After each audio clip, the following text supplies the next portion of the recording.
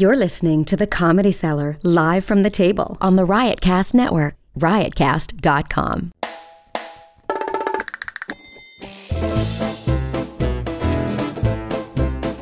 Welcome to the Comedy Cellar show on Sirius XM, Channel 99 Raw Dog. Also available via podcast on riotcast.com. This is a very special episode because we have moved this podcast into the 21st century. Joining us via Skype, all the way from Maine, because Noam takes a lot of vacations, is Noam Dorman, and he is coming. He's on a big screen. We're upstairs in the studio. We're not in the restaurant, so you'll notice there's no sounds of plates and forks because we're in a studio with Noam on the big screen. Noam, hello from all the way from Maine. Noam Dorman, how do you do? Hey, Dan, I hope you can hear me. Who are your guests? Introduce the guests. Well, I'll do that, but I wanted to just make it clear that where this is a new thing for us, that you're all the way up in Maine, and don't worry, the place is running just fine. There's some employee stealing going on, but Dan, he's not on the moon. He's in fucking Maine. Well, but this is a big deal. He's on the screen. This is 21st century shit. We've got with us Jessica Kirson or Kirson, depending on. Hi, Noam. Hi, Jessica. How are you? And who are those Jewish people next to you? Those are friends of mine, Don and Bernie. Are they twins? Hi, Rabbi Cantor. No. They're not twins. We're not twins. And also you have, I see Lynn Koplitz. Lynn is here. Yes, she is. Lynn, of course, is a Comedy Cellar regular, and if anybody kills harder than Lynn, I haven't seen him or her. That's true. Yes, but kills very hard. Thank you. And, of course, Dr. Nancy Segal, our very special guest that Noam's been trying to get now for some time, I believe. Well, Dan, she did our podcast years ago. Nancy Segal wrote the book Born Together, Raised Apart. Born Together, Reared Apart. Born Together, Reared Apart, Almost right. Actually, Dr. Segal, really, the guy right behind you is supposed to send me these things. But I anyway, so. He's your evil twin, huh? But I think your book is one of them, and your study is one of the most important things I've ever read. I'm sure you understand how significant it is, but I don't think the world has yet come to grips with just the ramifications and the ripples of the study that you did. But it's essentially, and I'm going to let her tell about it. She did the definitive study on identical twins separated at birth, and then seeing what commonalities they have as adults. Is that correct? That's correct. And these things have enormous implications for who we are and how we got that way. The study was actually conducted over a 20-year period at the University of Minnesota. And I'll tell you, it is such a kick and such a wonderful experience to watch twins get together and see these amazing similarities, from the way they hold their knife to the way they wash their hands, and I mean, everything. Dr. Segal, give us a few of the best stories about the oddities that they had in common. Well, I don't call them oddities because you see these things repeated in people who were genetically related and reared apart. But probably our premier pair were Jack and Oscar, raised in Trinidad and raised in Nazi Germany. And when they got together, they found that they both washed their hands before and after using the toilet. They both hated floral displays in restaurants because it blocked the view of the other person. They thought it was a kick to sneeze loudly in elevators, and they read books from back to front. They gathered rubber bands around their wrists. Wow. It's amazing. It's amazing. What are some of the other stories? Well, one of the other pairs are the fireman twins, Mark and Jerry, that come from just across the river in New Jersey. And these guys were separated until they were 32 years old. And when they met, they discovered they were both volunteer firefighters, but their real jobs were installing chemical fire suppression systems, and the other one installed burglar alarm systems. They both wore big belt buckles. They both dangled keys from these buckles. And they both drank only Budweiser beer with a pinky finger underneath. Now, okay, you can ask... Those last four things are Jersey things. Those aren't things. You missed the last part with a pinky finger underneath. Yeah, the fact that they were both from New Jersey is not genetic, believe me. But at any rate, you can say, well, maybe it's just coincidence, but it's not. Think about holding that can, huh? Maybe it was the way their hands felt comfortable, or maybe they were so afraid of spilling that precious liquid that they had to grip the can really tightly. But the important thing that your listeners need to know is that studying reared apart twins gives us a way to think about why we do the things that we do, why we sit the way we do, why we gesture, why we love the people that we love, lots and lots of things. You ever have two identical twins meet at like a Last Comic Standing audition? No, we haven't. No, that's the next project. But I can see it happening. Yeah, they're raised apart. They both become yuckmeisters. Why not? It's in the genes. So, I also recently read the book by I'm not getting Judith Rich Harris. Is that her name? That's her name. Yeah, who wrote the book about child rearing, I guess, and I think she cites your work in her book, and there's some other books out, and they all kind of leading us to the conclusion that really we have very little influence on our children and how they turn out, which is very disconcerting and counterintuitive. Well, it's not really quite that way, Noam. It's more that the genes have a stronger effect than we ever would have gathered, and they affect more behaviors than we ever would have known. But it does not discount the effect of parents on children. Parents have the very important responsibility of being sensitive to their children's talents and tastes and preferences and fears, and doing whatever they can to nurture them. That's absolutely important. We in no way downplay the role of parents or rearing. All right, but does Judith Harris agree with that? What you just said? I think Judith Harris does agree with that in the book she wrote called The Nurture Assumption. Now, what we believe happens is that all of us are born with genetic predispositions, and these predispositions lead us towards certain people, places, and events that we like or things that we're good at doing. But genes are not decisive in that respect. We still choose what we want to do. Divorce is genetically influenced. Identical twins are more likely to do it if one is divorced than fraternal twins. But the genes don't say, hey, get a divorce. The person makes up that decision. The genetic component is probably difficult personality traits, being stubborn, things of that sort. So it's really a very complex blend of both. And then before I turn it over to you guys, I have one more question, and I want to be sensitive about it because I don't want you to regret coming on this show. But are you? I already regret it. No, you don't. And by the way, we could always cut something out. But are you worried about any of your research essentially being weaponized to become part of an argument for people to prove very politically incorrect things about the genetic basis of behaviors, intelligence, and whatnot? No, I'm not, for two reasons. First of all, in all of my studies, and those of the majority of my colleagues, we studied individual differences within populations. And what happens within populations does not necessarily extend to between populations. Secondly, the finding that genetic influence is more pervasive than we thought, I think, gives people a better understanding and a better sensitivity to why we develop as we do. And finally, in any scientific discipline, there's going to be misuse of findings. I don't care what you're finding. And I think that we try to describe these findings as much as we possibly can in a responsible and intelligent and correct way. But it doesn't matter what it is. Somebody will misuse it, and we try our best to prevent that. Okay, then let's head it off at the pass because I'm very interested in this to understand this. If IQ among twins separated at birth, I think you analogize it is similar in correlation to height. Is that correct? Height is actually stronger in genetics than is intelligence. Yeah, but they both have significant genetic components, but height is a somewhat more strongly influenced trait as far as genetics goes. So what could bring that IQ? What difference in life would these twins separated at birth have to have in order to see their IQs diverge? Okay, so I've recently completed some research in Bogota, Colombia, and that is actually the topic of my next book, a little self-promotion here. Accidental Brothers is coming out next April. Watch out for it. I'm coming back on this Comedy Cellar. Now, having said that, here there were two sets of identical twins born a day apart. One in the very rich city of Bogota with cultural and educational opportunities, and another pair born in a very remote rural farm town up in the north. And one of the twins up north was very sick when he was born, so he had to be brought down to Bogota to the better hospital.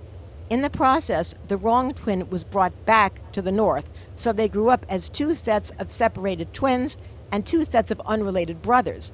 And when we look at their current abilities and things of that sort, we do find that these extremely different environments can cause divergence in ability. One of my colleagues also, who studies twins raised together, studied twins raised in especially impoverished neighborhoods, and he found that the environmental effect was stronger on intelligence than what you find in ordinary middle-class families. So we're never discounting the effect of the environment. And even though genetics plays a significant role in our abilities,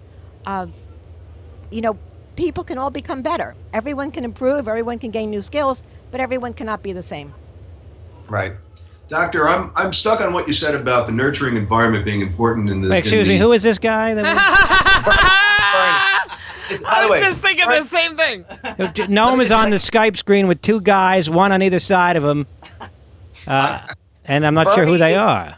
Bernie is a super fan, and literally he changed his itinerary just for the chance to ask a question on this show because he loves it so much. God, I'm so flattered. Ask away. And but this other fellow to your left? Get closer. I was telling Noam before the show, this is a bucket list item for me to be involved in this. So thank you very much for allowing me to be on. He does have a big head. Doctor, what I was asking about is you mentioned the factor of nurturing of the parents being very important in the You invite a development. little kid into the cockpit, you don't let him fly the plane. Would you let him ask his question? Yeah, let him ask the question. So what I'm You go, doctor. Thank you, doctor. So what I was wondering was in your original study with the sets, is there some sort of a self-selecting sample that you have where the parents are adopting the children and so they would automatically be in a subset of people who are probably more nurturing by nature rather than, or is there a mix? Do you understand what I'm asking? Yeah, I understand what you're asking. And no, this is not a self-selected sample because we're not recruiting. We're not sending out notices for volunteers to step forward. We found our twins in many, many different ways. When there was a reunion in the newspaper or a referral from a colleague or the twins themselves, some of them did contact us, but most of the parents were deceased at this time because these were adult twins, raised apart but not reunited until they were older. So I don't, and let me finish. Hey, let me finish. Now, when we did our studies, one thing we were very careful to do was to make sure that many aspects of these reared apart sets, like their height, their weight, personalities, all these kinds of things, were similar to ordinary studies of twins raised together. There was nothing aberrant in any way about those reared apart twins. Nothing, no red flag that said, aha, it's an unusual sample. This was a really good twin sample. So now what do you want to say? Well, but what I was focusing on was the parents, because if the parents, if are they all adoptees or are there different ways? No. Twins raised apart are raised apart for a couple of different reasons. In most cases, they were adopted apart by different families because parents couldn't raise them, didn't have that much money, were emotionally distraught, a mother died, a mother was single, things like that. But there were, on occasion, some twins who were raised by the mother and father, another kid was given away because the parents couldn't afford two kids. In fact, this is amazing. In one family where both parents were pretty rich and they could afford to raise two children, they had this idea that they wanted the perfect family. And what was the perfect family? It was two children. So they had a girl. Second pregnancy, identical boys. This gets in the way of our perfect family. Gave one away. Oh my God. Amazing. Huh? I get that. Doesn't sound like not a Jewish family. That makes sense. No, they don't do that. They were not. But at any rate, this just tells you that wouldn't have happened if they'd been a Jewish family. But that just tells you that twins are raised apart for a lot of different reasons. All right, thank you, Doctor. Okay, doctor, I know we're itching to move on, but now we're talking about genetics. Let's move on to inbreeding. What can we say about the white supremacy marches? Jessica, I'm sure you got something to. Anybody want to vent on the Trump thing right now? I'm glad it's not a twin. No, but can I ask a question to the doctor? Can I ask a question? But it's not a white supremacist question. It's just a regular question. I wanted to know, is it true what they always say, or is it just Hollywood that, like, if one twin has a bad feeling, the other one knows about it or whatever? Is that Hollywood? That's so Hollywood. That's what I thought. That's so literary device. In my recent book, Twin Mythconceptions, I address 70 different beliefs about twins, and I rate them as false or true. and that's one of them.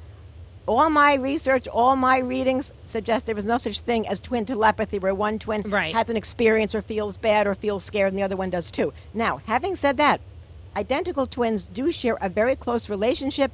They process information the same way, and so they may give the appearance of an ESP-like event. But they're not communicating telepathically at all. And the reared apart twins we studied, most of them had no idea they were a twin. So here's my follow-up question. Do you find, doctor, that like siblings who, any siblings who are brought apart when they're younger, are they less close or share less things than the twins? Yes. The siblings who are raised apart do share a less close relationship, but the comparison I have is identical twins raised apart and fraternal twins raised apart, who genetically speaking are ordinary brothers and sisters. Right. And so I said to them, how'd you feel when you first met? How do you feel now? Do you feel close? Do you feel like you're familiar? And the identical twins, many more, said they felt closer than the fraternal twins. But the most interesting comparison I had was asking the twins to say, how close do you feel to the unrelated siblings you were raised with all your life? After all, they knew them all their life. They knew the twin for a very short time. Yeah, that's interesting. And they felt closer to the twin than to the unrelated child. The identicals or the fraternals? Both. Oh, both. Both. Remember, fraternal twins share half the genes on average, just like ordinary sibs, whereas unrelated share none, right? Right. And so what I think is going on is that these twins who are related are perceiving similarities in one another, and this is kind of triggering feelings of attraction. They perceive that they're both holding their hands the same way or had similar interests or whatever. So I think it's those commonalities that explain now, a lot of that. I'm sorry. Before we get to, I don't know if we're going to get to Charlottesville or not, but before we do so, there's one topic I do wish to address. It might be slightly touchy, but I have read that, and I'm not saying this to be flip or funny, but I have read that there is a sexual attraction oftentimes between people that are related by blood that are reared apart when they do find each other. It's not touchy at all. It's called genetic sexual attraction. And in fact, That's hot. there has been information written about that. It's not unusual for a mother who gave away a son to feel sexually attracted to that. It's Yes. a phenomenon that is well known Yes. in that literature. And do you want to hear something good really God. fascinating? Okay, I've got the most fascinating story you're going to hear tonight. So we had a set of identical men who were raised apart. Both of them were homosexual. You boy. Yes. And when they met, they became each other's lovers. Yikes. Now, what that suggested to Charlottesville. me...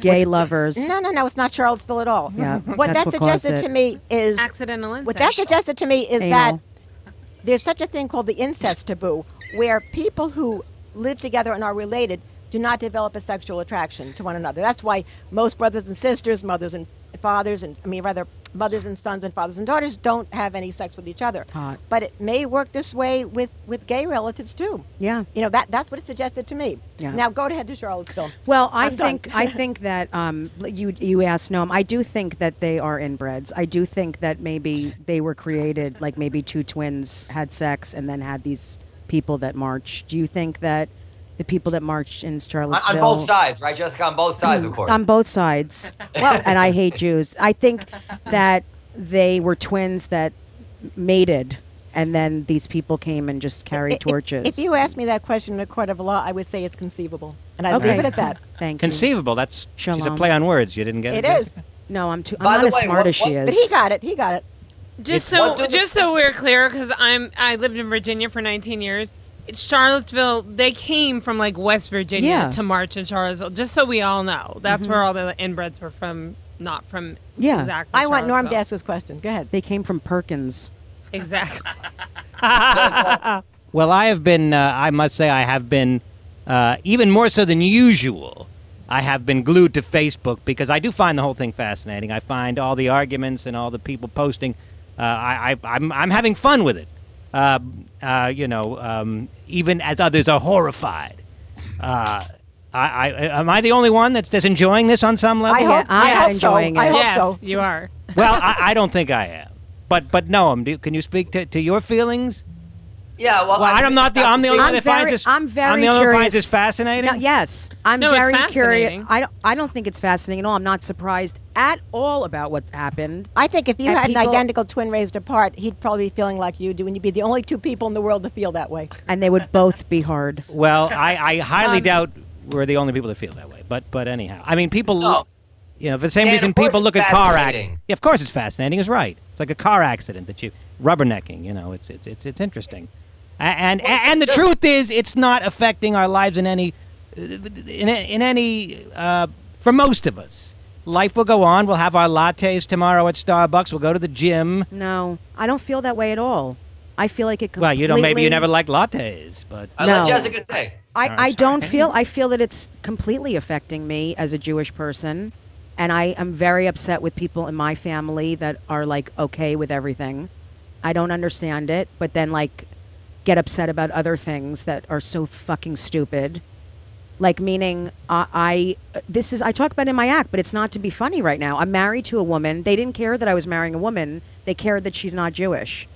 And the same people support Trump. Not my whole family, but it's like, I don't understand how you can support, as a Jewish person, or just be okay with it or think it's funny or whatever, what happened. Like, that was scary shit. So scary. That was scary shit. I was just at the Holocaust Museum a month ago in D.C., and the stuff I saw was so frightening. It affected me so much I can't even tell you. And then seeing that the other day was like it does affect my life because I'm a lot more down because of it and anxious. You know, it's way Dan, beyond what's the matter Trump. with you? Huh? Way beyond Trump. It has not. It's not What's even the matter about with you him. that you're not affected by this? you barking at me? Yeah, what's the matter with you that you're not affected by this? How come this doesn't bother you? It doesn't bother. First of all, does it bother you overwhelmingly? You're up there in Maine. You're paddling on Lake Quinnipiac or whatever's going on up there. I don't think I don't think the sky is falling. When Trump was elected, I had a terrible feeling of doom, and you kind of. He's with other Jewish men. He's clearly at a summit meeting of some kind. Yeah. Obviously, it's affecting you because you're That's just talking Camp about it. David. That's Noam's Camp David. When Trump was elected, you remember I said I was very depressed about it, and you kind of mocked me like, "Why are you so upset? It's no big deal." And now, of course, I'm less upset than I was then. Because after all these months of Trump been in office, I'm like, well, nothing's really changed. The sky hasn't fallen. The meteors have not struck planet Earth. Every week it's a new crisis that we forget about the crisis from the previous week. So People have changed. So are we done talking about twins? Can I go now? No, don't go. Well, no, you We have constantly more twin feel questions. that way. Oh, okay. Well, no. Do you not wish to talk Oh, about wait. Charlottesville? Well, I could talk about it, but I think that my expertise is not in that area. Well, nobody's expertise is in that area. We're all flying blind. Oh, wow. Yeah, no, I have expertise. Well, Noam's is a learned man. But before we get that, because on the issue of homosexuality, How do we get? All right. how much He wants to know if we scissor. That's the next question. If my wife and I scissor. I assumed you scissor. We don't How much- scissor. I'm too lazy. It's a lot of work to turn isn't around. it? Oh God, Do yeah. you rock, paper, scissor? How does it No, work with you guys? we But hole anyway, punch. We don't scissor. We hole punch. Dr. Segal, I know I don't blame you. Dr. Siegel Dr. just Siegel, shook her head. I It's feel very only upset. another half an hour. Go ahead. What is the correlation of homosexuality among identical twins? Among males, the genetic influence is about 40%, and Wow. among females, about 20%. So it's low, relatively low. It's compared lower to high. it's lower than we thought because you see, the first studies were done using twins recruited in gay bars, where those twins are more likely to both be similar for that behavior. But with better, more representative samples, the genetic effect is coming down. So then, what do you attribute it to? Either is it psychological, which I know that's very politically incorrect to speculate, or is it something the environment in the womb, like one kid gets slightly different nutrition or something? Well, you just. I think there is something in the womb. Perhaps some hormonal exposure goes on. There's a genetic component. It's a very complex behavior that we're not going to sort out here tonight, but That's we can for say sure. that there's a complex combination of biology, psychology, and the environment. Now, David, and the environment is both inside the womb and outside. David Tell in his act, and I don't know that he's an expert in this, but he did speculate that it was letting your kid lick the bowl. That was. I think it's unlikely. Wait, You know, this that might was be anyway. All I know is my mother has great breasts. Okay, this might be a stupid question, but like when you see people who have like a doppelganger, like someone who looks like so much like them, like for years, people will come up to me and be like, I can't remember what the girl's name was, but apparently I looked just like this woman in Florida. Cindy Crawford. And no, it was like some random girl. Yeah. And she had gotten it too. And then finally a friend stopped me and said, here's her phone number, you should call her because you really look almost exactly alike. And we weren't related or anything. Did you ever meet her? No, I talked to her on the phone once. Cool. And we weren't related. We didn't know, but I talked to her just because I was like, my father's been fucking her. Something's happened. That's why I wanted to just find out. But no, we weren't related at all. Well, I'm very interested in doppelgangers. In fact, I have a whole study going on. I wish I'd known you back then. But some people think that identical twins are alike because people treat them alike based on their appearance. And I don't believe that. I believe it's genetics that evokes similar treatment from these people. But the best way to test that is through these doppelgangers, because I could reason that if it's just the way you're treated based on your face, then doppelgangers should be as alike in personality as identical twins, and they're not. You know what the correlation, Dan, norm is for doppelganger personality? No. Close to zero. No, I'm not Norm. Close to zero. No. That's okay. You be quiet. And he didn't know the name of the book. And I also it's reared apart and happy together.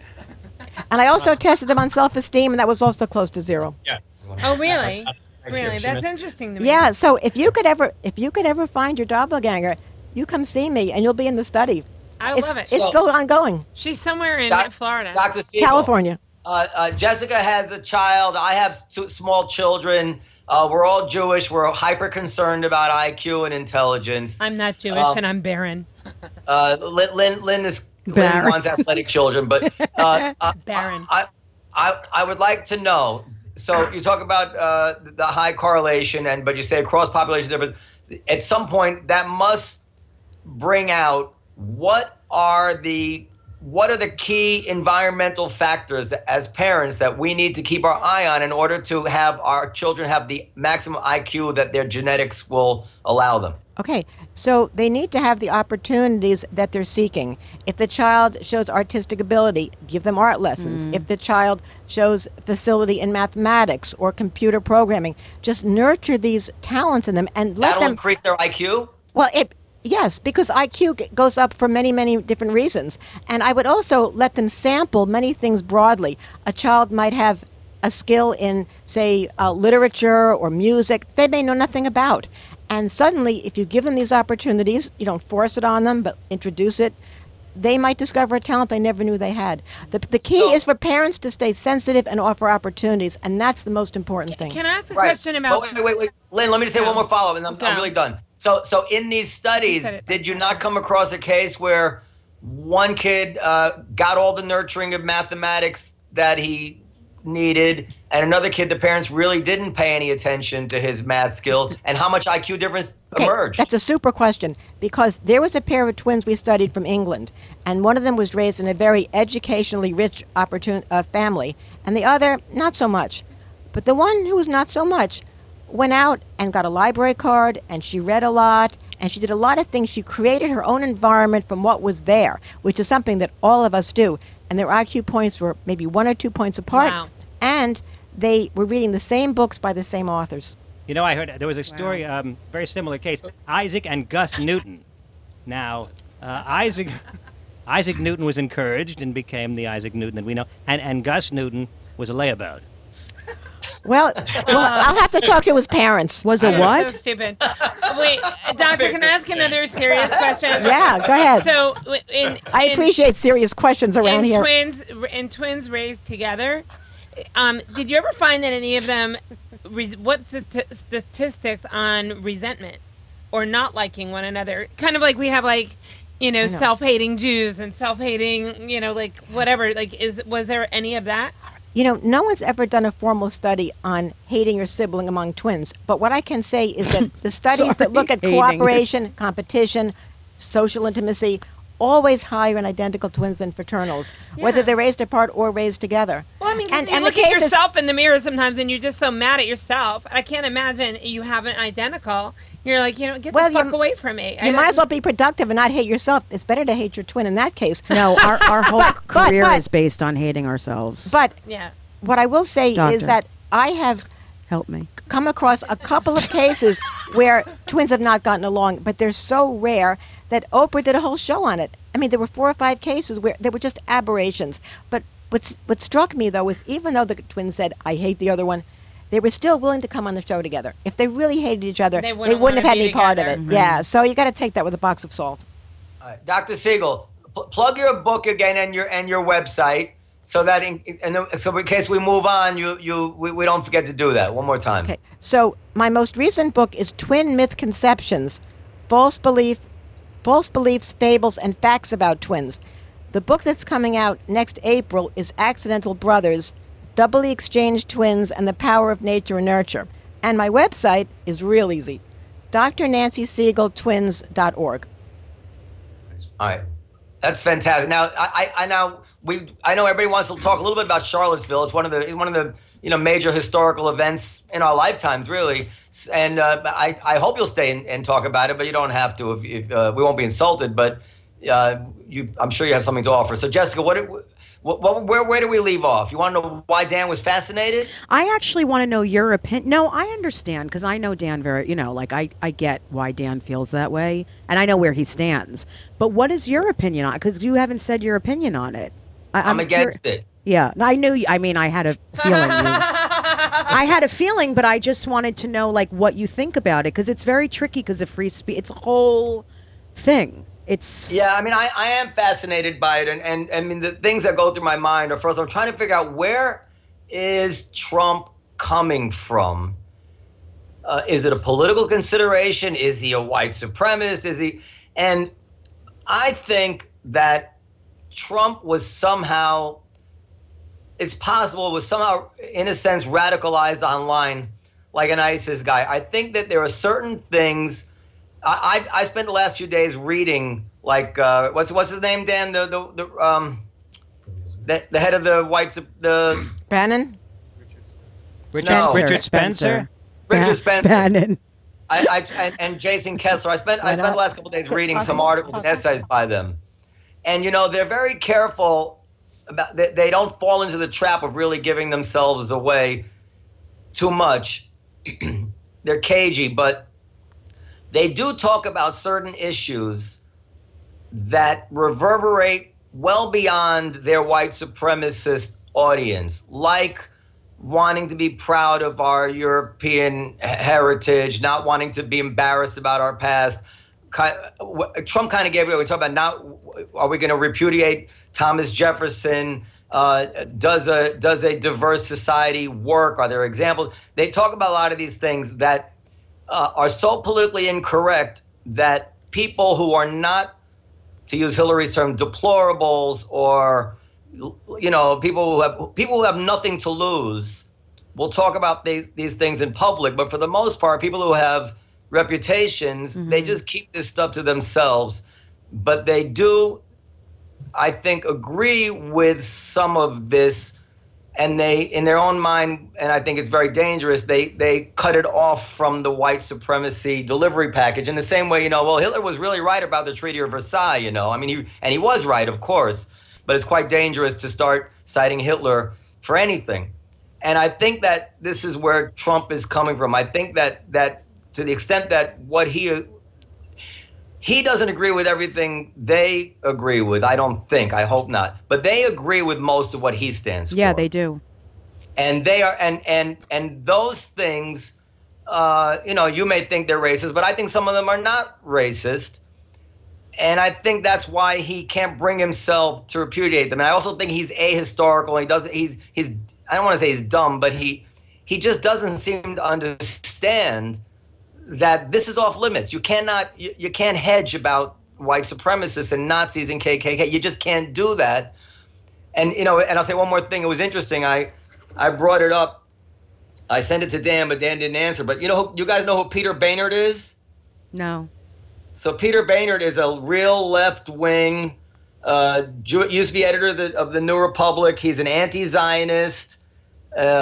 Quite left-wing, and he wrote an article in The Atlantic. The Atlantic magazine is no conservative outpost. On August 6th, he wrote an article, The Rise of the Violent Left. Antifa's activists say they are battling burgeoning authoritarianism on the American right. Are they fueling it instead? So on August 6th, it was okay for a left-wing guy to wonder out loud about the rise of the violence on the left. Now, interestingly, this morning, he wrote another article, What Trump Gets Wrong About Antifa, and then amazingly, he writes, if the president is concerned about violence on the left, he can start by fighting white supremacist movements whose growth has fueled its rise. Like, totally opposed, diametrically opposed kind of takes on the same issue. He changed overnight after there was this thing in Charlottesville. So those are the things I'm thinking about. You know, I don't think Trump can recover from it. And I think he crossed the line that respectable people are not going to let him back on that side of the line. In my heart, do I think he hates Jews? It's hard to believe considering his daughter's Orthodox and Jared Kushner and all, and, you know, it's just hard to believe, you know, but maybe he does. And that's my take. Struggle with those. When is it ever right for violence? I mean, to drive a car into a crowd of people is unacceptable. Like, where's the risk in coming out against that? Yeah, it's shocking. Also, it's also interesting. It would be his position would have been made a little bit easier if the right-wing organizations had repudiated this violence and if they were outraged. But they don't even seem to be outraged. Yeah. Outraged? They're happy about it. No, they're very happy. All they've been posting is stuff saying they're glad it happened. I mean, who's even said one thing about it not being okay? But listen, I will tell you this. I do think he's right that Thomas Jefferson is in the crosshairs, and then it will be George Washington. And I mean, certainly logically, you can clearly make a difference of General Lee and Jefferson and Washington. College campuses have already started doing that. They've started taking down the names of past presidents for reasons that are being perceived as politically incorrect. Yeah, that's right. But the fact is that organizations like this, they seldom declare victory and disband. Once they have stricken Robert E. Lee and whoever else, the Civil War guys, they will turn their sights to the Yankees who had slaves. And once they turn it, they'll turn it. And it is, you know, I don't even in my own heart, I don't know what's right and wrong, whether right and wrong is there. But I do think it's very difficult and dangerous to judge people outside the time and place that they lived. It's weird to think that Thomas Jefferson may someday go down in history as a horrible man, rather than just as a demonstration of his time. I don't know, but I think Trump is, I think he's right that that's the direction this is heading, but this was not the time to bring up that fight. He shouldn't have brought it up as a reaction. He could have brought it up earlier. That's what I think. I don't know if anything I said offends you, but that's really what's going on in my head. It didn't offend me at all. I appreciate your opinion. It doesn't offend me, and I actually am in the middle on a lot of things, believe it or not. But I don't believe it, by the way. Yes, it's true. It's really true. My big thing is that I knew this hate was happening. I've seen, of course, racism for so many years and anti-Semitism and all of it. And I think it's just okay now. There's no hoods. Everyone's out in the open. There's pictures of them. Their faces showing. Like people are allowed to spew hate now. And it's very scary. I said this 6 months ago. 6 months ago, I said, this is going to go to the streets. I swear to God, I called it. I said, people are going to start going into the street and fighting each other. Well, but I knew it was going to, and it's going to keep happening. Is this new? These guys have been around. They've been marching. There have been numerous court cases over the years as to whether or not they have the right to march. I didn't perceive this as anything all that new when I heard there's going to be a march in Charlottesville. And I was sort of wondering why everybody was all agitated about it, because, again, we've had numerous court cases over the years as do Nazis have the right to march? Usually the courts say, yes, they do, and there's some reasonable restrictions imposed, but they go ahead and they march. There's almost always some violence, at them. This was a particularly horrific, situation that happened, but, I do think they have the right, I think a lot of people... Why didn't they march when Obama was president? If they were going to march, why didn't they march when we had a black president? Well, I'm sure there were marches. This particular march was in response to the court ruling that was going to take down that Robert E. Lee statue. Now, this is the Make-A-Wish kid talking? Yeah.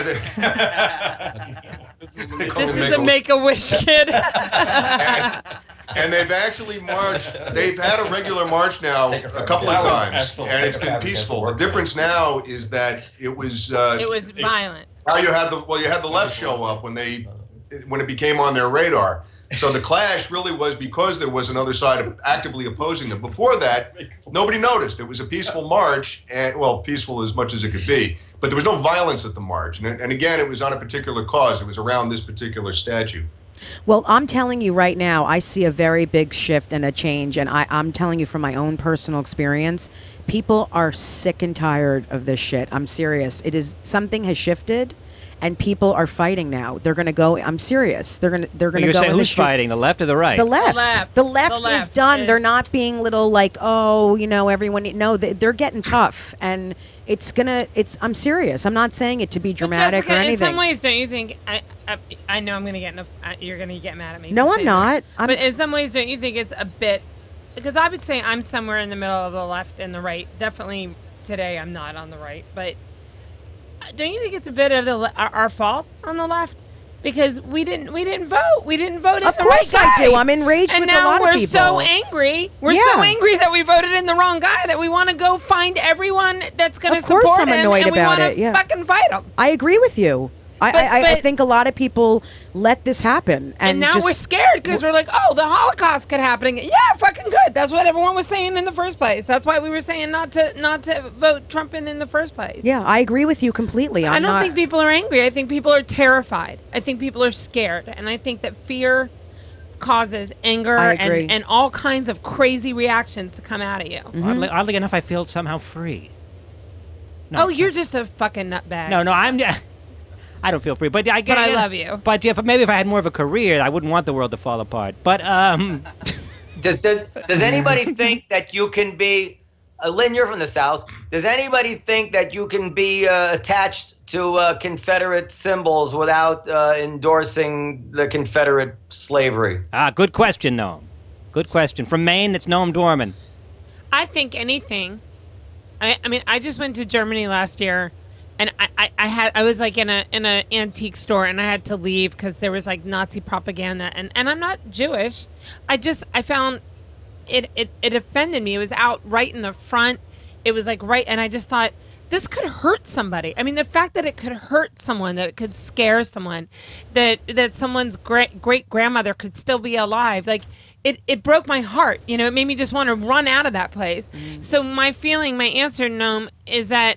If it can hurt anyone's feelings, if it can make anyone uncomfortable or feel bad, and I lived in Alabama for a long time, and I mean, when racism apparently was gone, I saw it not be gone, so I think, Lynn, no, right. I agree with you about that. That even if it doesn't mean that to you, you should recognize what it means to other people.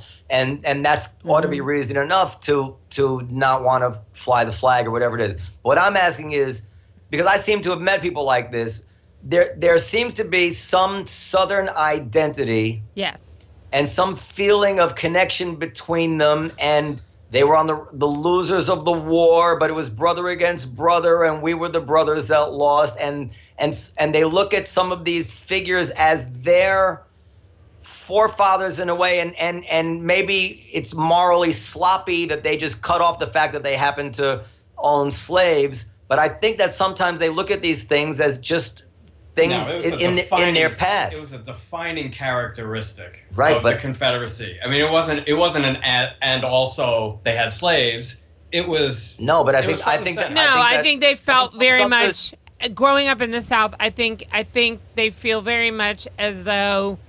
Your good old boys feel as though they're the redheaded stepchild of this country. And they're constantly competing with the North. And it's like, you know what? Well, the last thing I'm going to do is take my damn flag down. If I want it, I'm going to keep it. And if I want to call colored people colored, I'll call them colored. And that's just how they act. And I mean, I know I have people in my own family who say colored. And it blows my mind. I mean, I have to say to them, it is wrong. You can't say it. Yeah. And they're like, well, you know what? I'll say what I want. No, you can't. Okay. Yeah. Do you explain to them why it's wrong to say that? Yeah, and finally, how I got one of my family members to stop was I said, I'm going to call one of my friends, and if he tells you it's okay, then I'm okay with it. Can you be a Nazi without hating Jews in the modern times? No. No.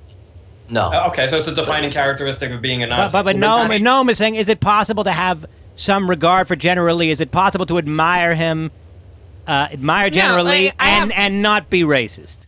No. I mean, I have a friend a girl who said to my best friend, Debbie Perlman, who's Jewish, she said to her, she was playing Eva Braun in a play, and she said, say what you want to say, Hitler was a genius. And I mean, I couldn't even, my mouth dropped. I'm like, you can't say, say evil genius, say maniacal, but just genius? So you're putting him in the same category as Einstein? Like, you can't. There is something else, I think, and maybe Dr. Segal knows something about this, I don't know. But you're touching on a psychological issue. In other words, we take pride, at least Jews, with Einstein, he was Jewish. There's no reason, but we take pride. It affects you in some chauvinistic way.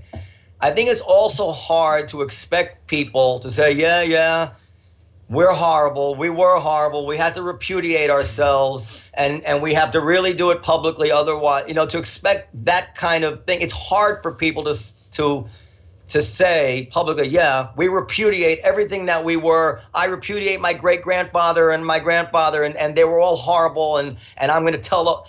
They push back on that just in a natural psychological way, and if they're not educated, it may not be. It may be a lot to expect of everybody. I'm not excusing it. I'm just saying. Well, a Confederate flag, a swastika, they're symbols that represent in our lifetime great hurt, great pain, horrible choices. And I'm sorry, there's no reason to have them up anywhere. I completely agree, and I would agree as well. Interesting, Jim Webb, who's a liberal, but was he from Georgia or something? He wrote an article like 2 years ago saying how he thought the Confederate flag was not a racist. So to me it always seemed like slavery. Is this new? Because back in the 70s there was a show called The Dukes of Hazzard, and the General Lee was the car, and they had the Confederate flag on the roof, and nobody batted an eye. At least nobody in my town. And you could say, well, you're from a town where nobody batted an eye. And that doesn't represent anything. Or was there a time when this symbol wasn't considered as controversial as it is today, as toxic? Yes, I think so. I think things have really changed. I really do. I think because of the internet, because of everything. And would Bo and Luke have been there today in Charlotte fighting for the statue? Charlotte or Charlottesville? Charlottesville.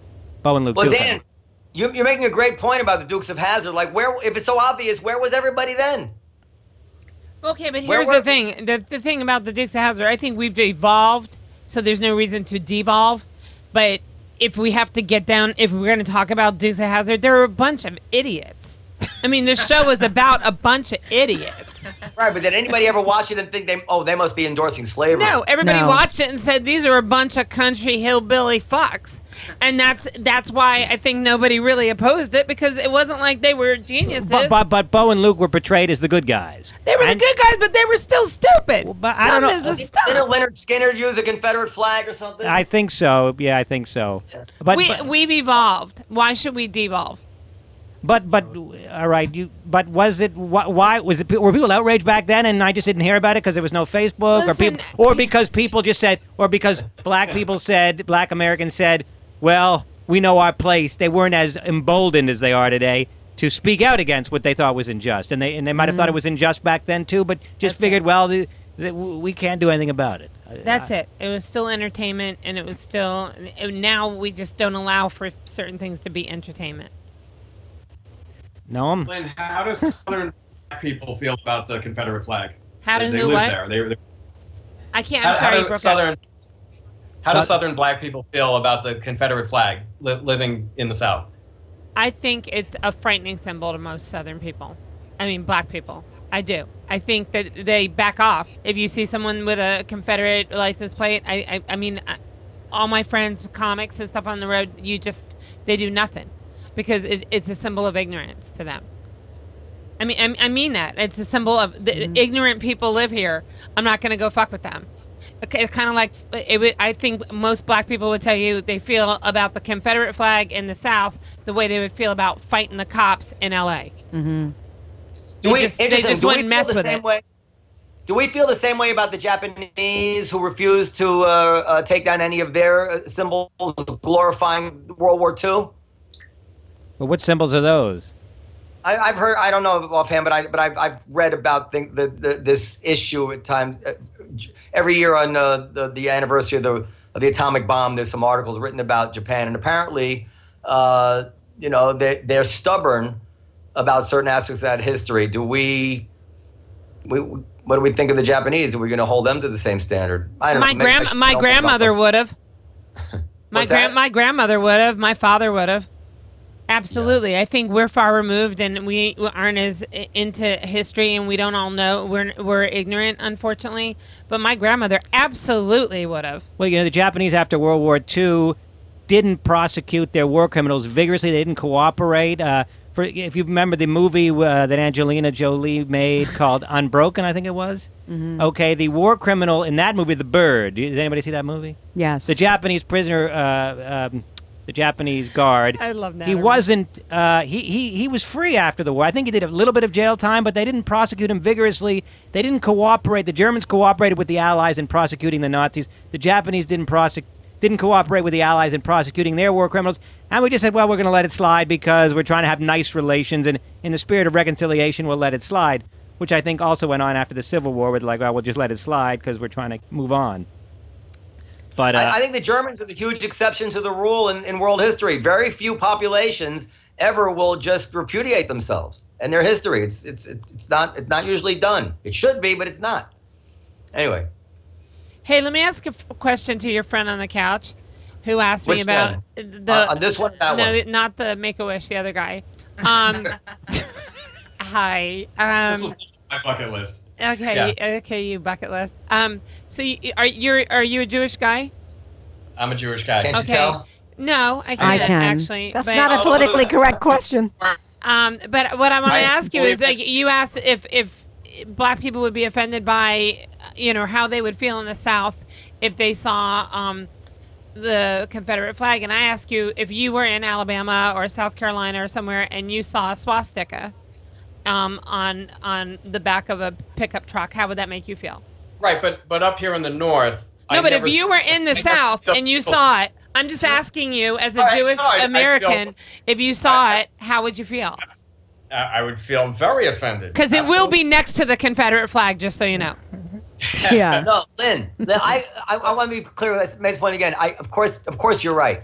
My only question is, when somebody carries a swastika, it seems impossible to me that they mean anything other than they're endorsing Nazi ideology.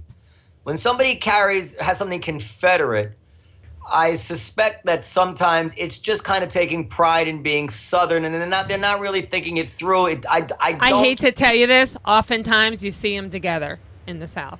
Okay, but I just because I know that this is true in certain situations. I mean, I know it for a fact, but I don't know to what degree. That some people view some of these things as cultural and not an endorsement of slavery or bigotry.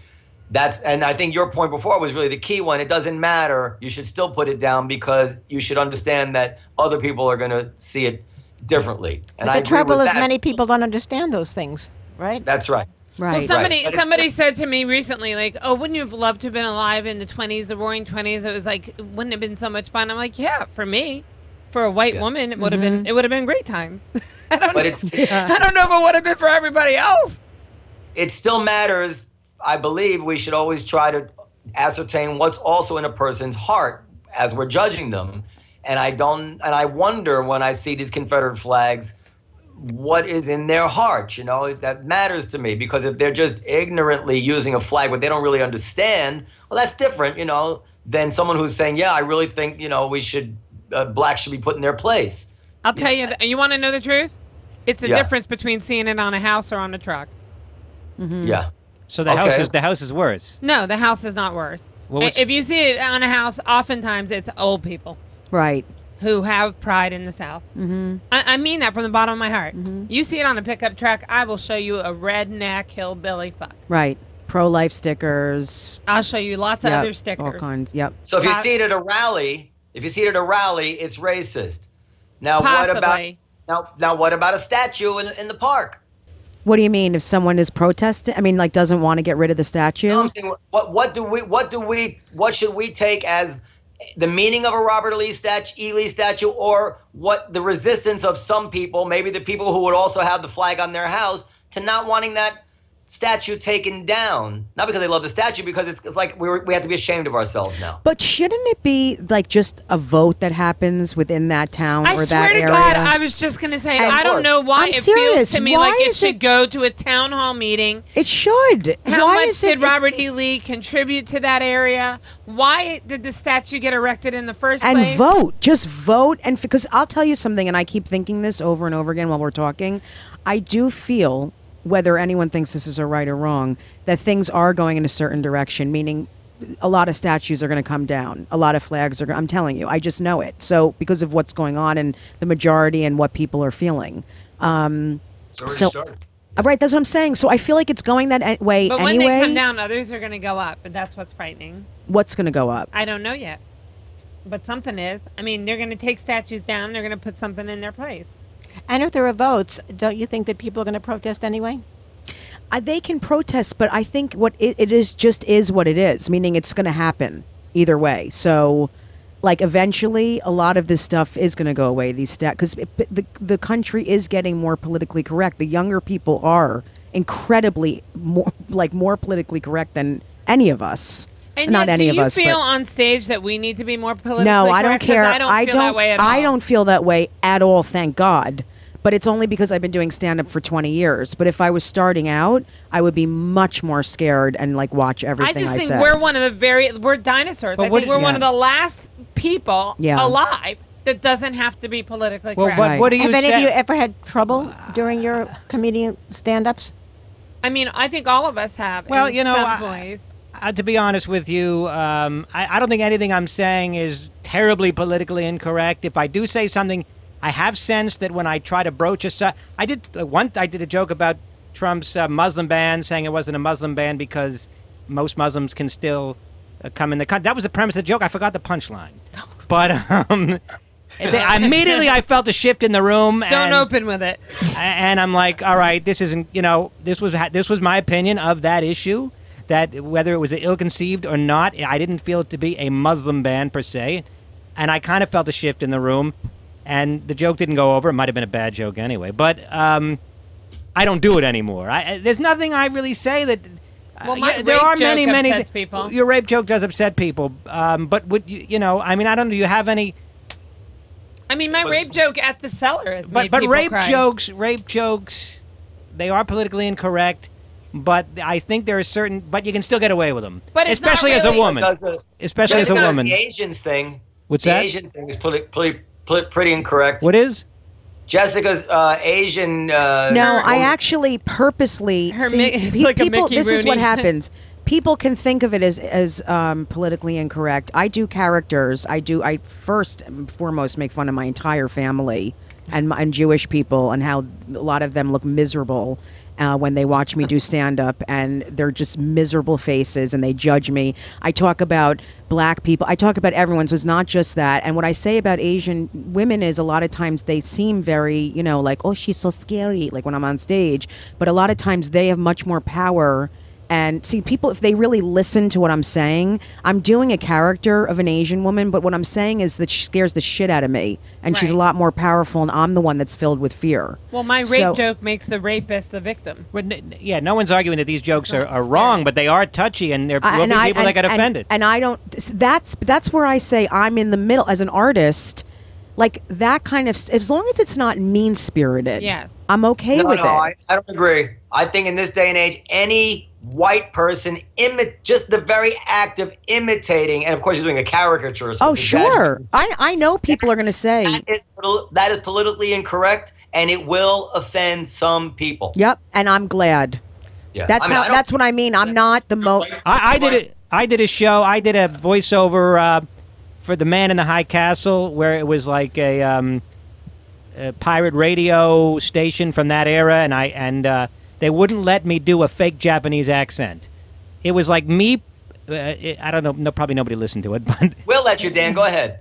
No, it was me like pretending to be this guy operating in the neutral zone of the United States after the Axis powers had won the war, and I'm like a pirate radio DJ, and my job is to satirize the Japanese and the Germans, but they wouldn't let me do a Japanese accent as this fictional character because they thought somebody would be offended by a white person doing a Japanese accent, even though I was pretending to be a DJ from the 1960s making fun of the Japanese. Yeah, right.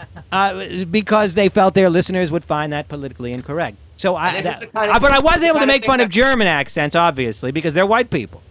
Yeah, that's the kind of thing that Richard Spencer would write about. All right, listen, I think we've delivered a heaping helping of the laugh riot that people come to expect on the riot. Well, can I end with a joke? Can I end with a joke that I've been trying to perfect? It never really worked on stage, but apropos, good God. But I think it's good. I don't. But the joke is the Confederate flag a symbol of hatred or heritage? There's a debate, but we can all agree it's a symbol of I've never seen Les Mis. Now, well, I don't know. I want to get back to my way.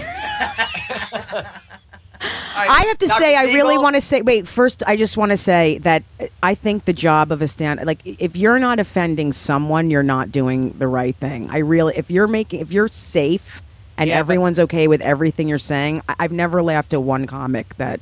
Well, what about like Ryan Hamilton? What about? He's not. He's still edgy in a way. Yes, he is. Yeah, he's yes, edgy. he is. No, he's not. Yes. And I say that without being disparaging, because most comics are not really.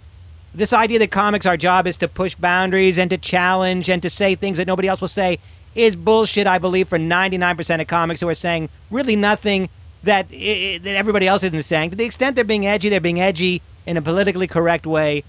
The one exception being, I suppose, our dear friend Nick DiPaolo, whose name I blanked on. I don't. I don't agree with you. I mean, not because we're at the end, but I don't agree at all. I mean, I think a lot of New York comics really push it and really say things that are. I mean, it's like it tells what the greatest. Is he saying anything? I mean, that's politically incorrect or that is like challenging? Of course. It's brilliant. Yes. It's brilliant, but it's about his midget friend that was playing the knife game with a half Indian. Look at the word you just said. You just said midget, for God's sake. Like, that's not going to offend people. That's not challenging. It's not challenging. Yes, it is. Most people won't say midget. It's offensive. It's offensive. A lot of people find it offensive. It is offensive, but it's most people let midget jokes slide. Oh my God, Dan. Well, go ahead. Dan, listen, I gotta go. You guys continue. What about Brian Regan, who every comic worships? Is there anything edgy there? No, I think that people that aren't edgy can be great too. I'm just saying that I like when people take it to the edge a little. I do. I like it. I like it too, but I don't think most people do it. Let's. You feel the same way about political speech? You like it when political speech reaches the edge, or you don't want to shut it down? Make a wish. We were almost out of here, and you had to open up. I want to hang out with these guys. I tried to tell you. I got it. The Make-A-Wish kids are past. They need to eat their dinner. We do too. Jesus. They're on the East Coast after all. I think you guys are having a very interesting conversation. You should probably keep it going a little bit. I have to go. We gotta go. Everybody has to go. The twin lady, unfortunately, nobody briefed her, and I blame myself, quite frankly. Dr. Segal. We didn't brief her. I'm going to think twice about this again. Can we no all pun intended. can Dr. Segal plug her book? Can we all plug our stuff?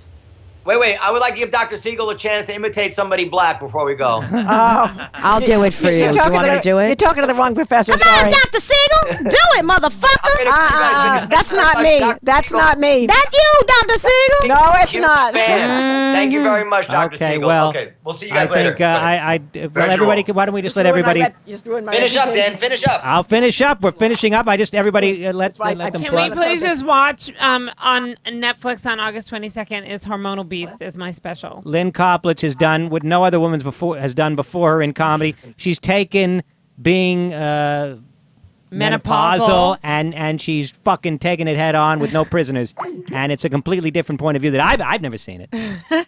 Thank you, Dan. And so be sure to watch her special on Netflix, was it? Yes, it's Okay. on August 22nd. And Netflix, that's a video streaming website, is that correct? That's right. And Okay. it's on August That's 22nd Netflix. is when it launches. August 22nd. Dr. Segal, buy her book.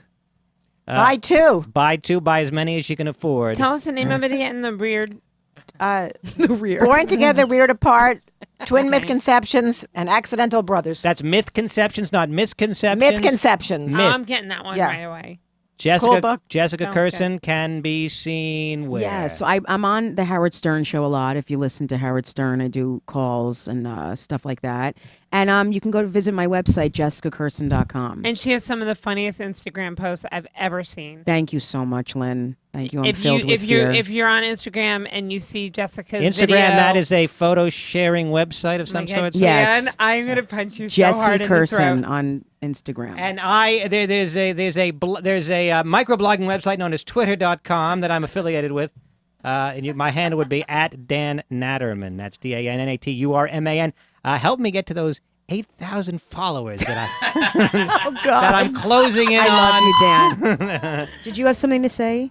I was going to say that, I always worry about being self-promotional in my field, but I'm never going to worry again. No, you have to do Don't it. you dare!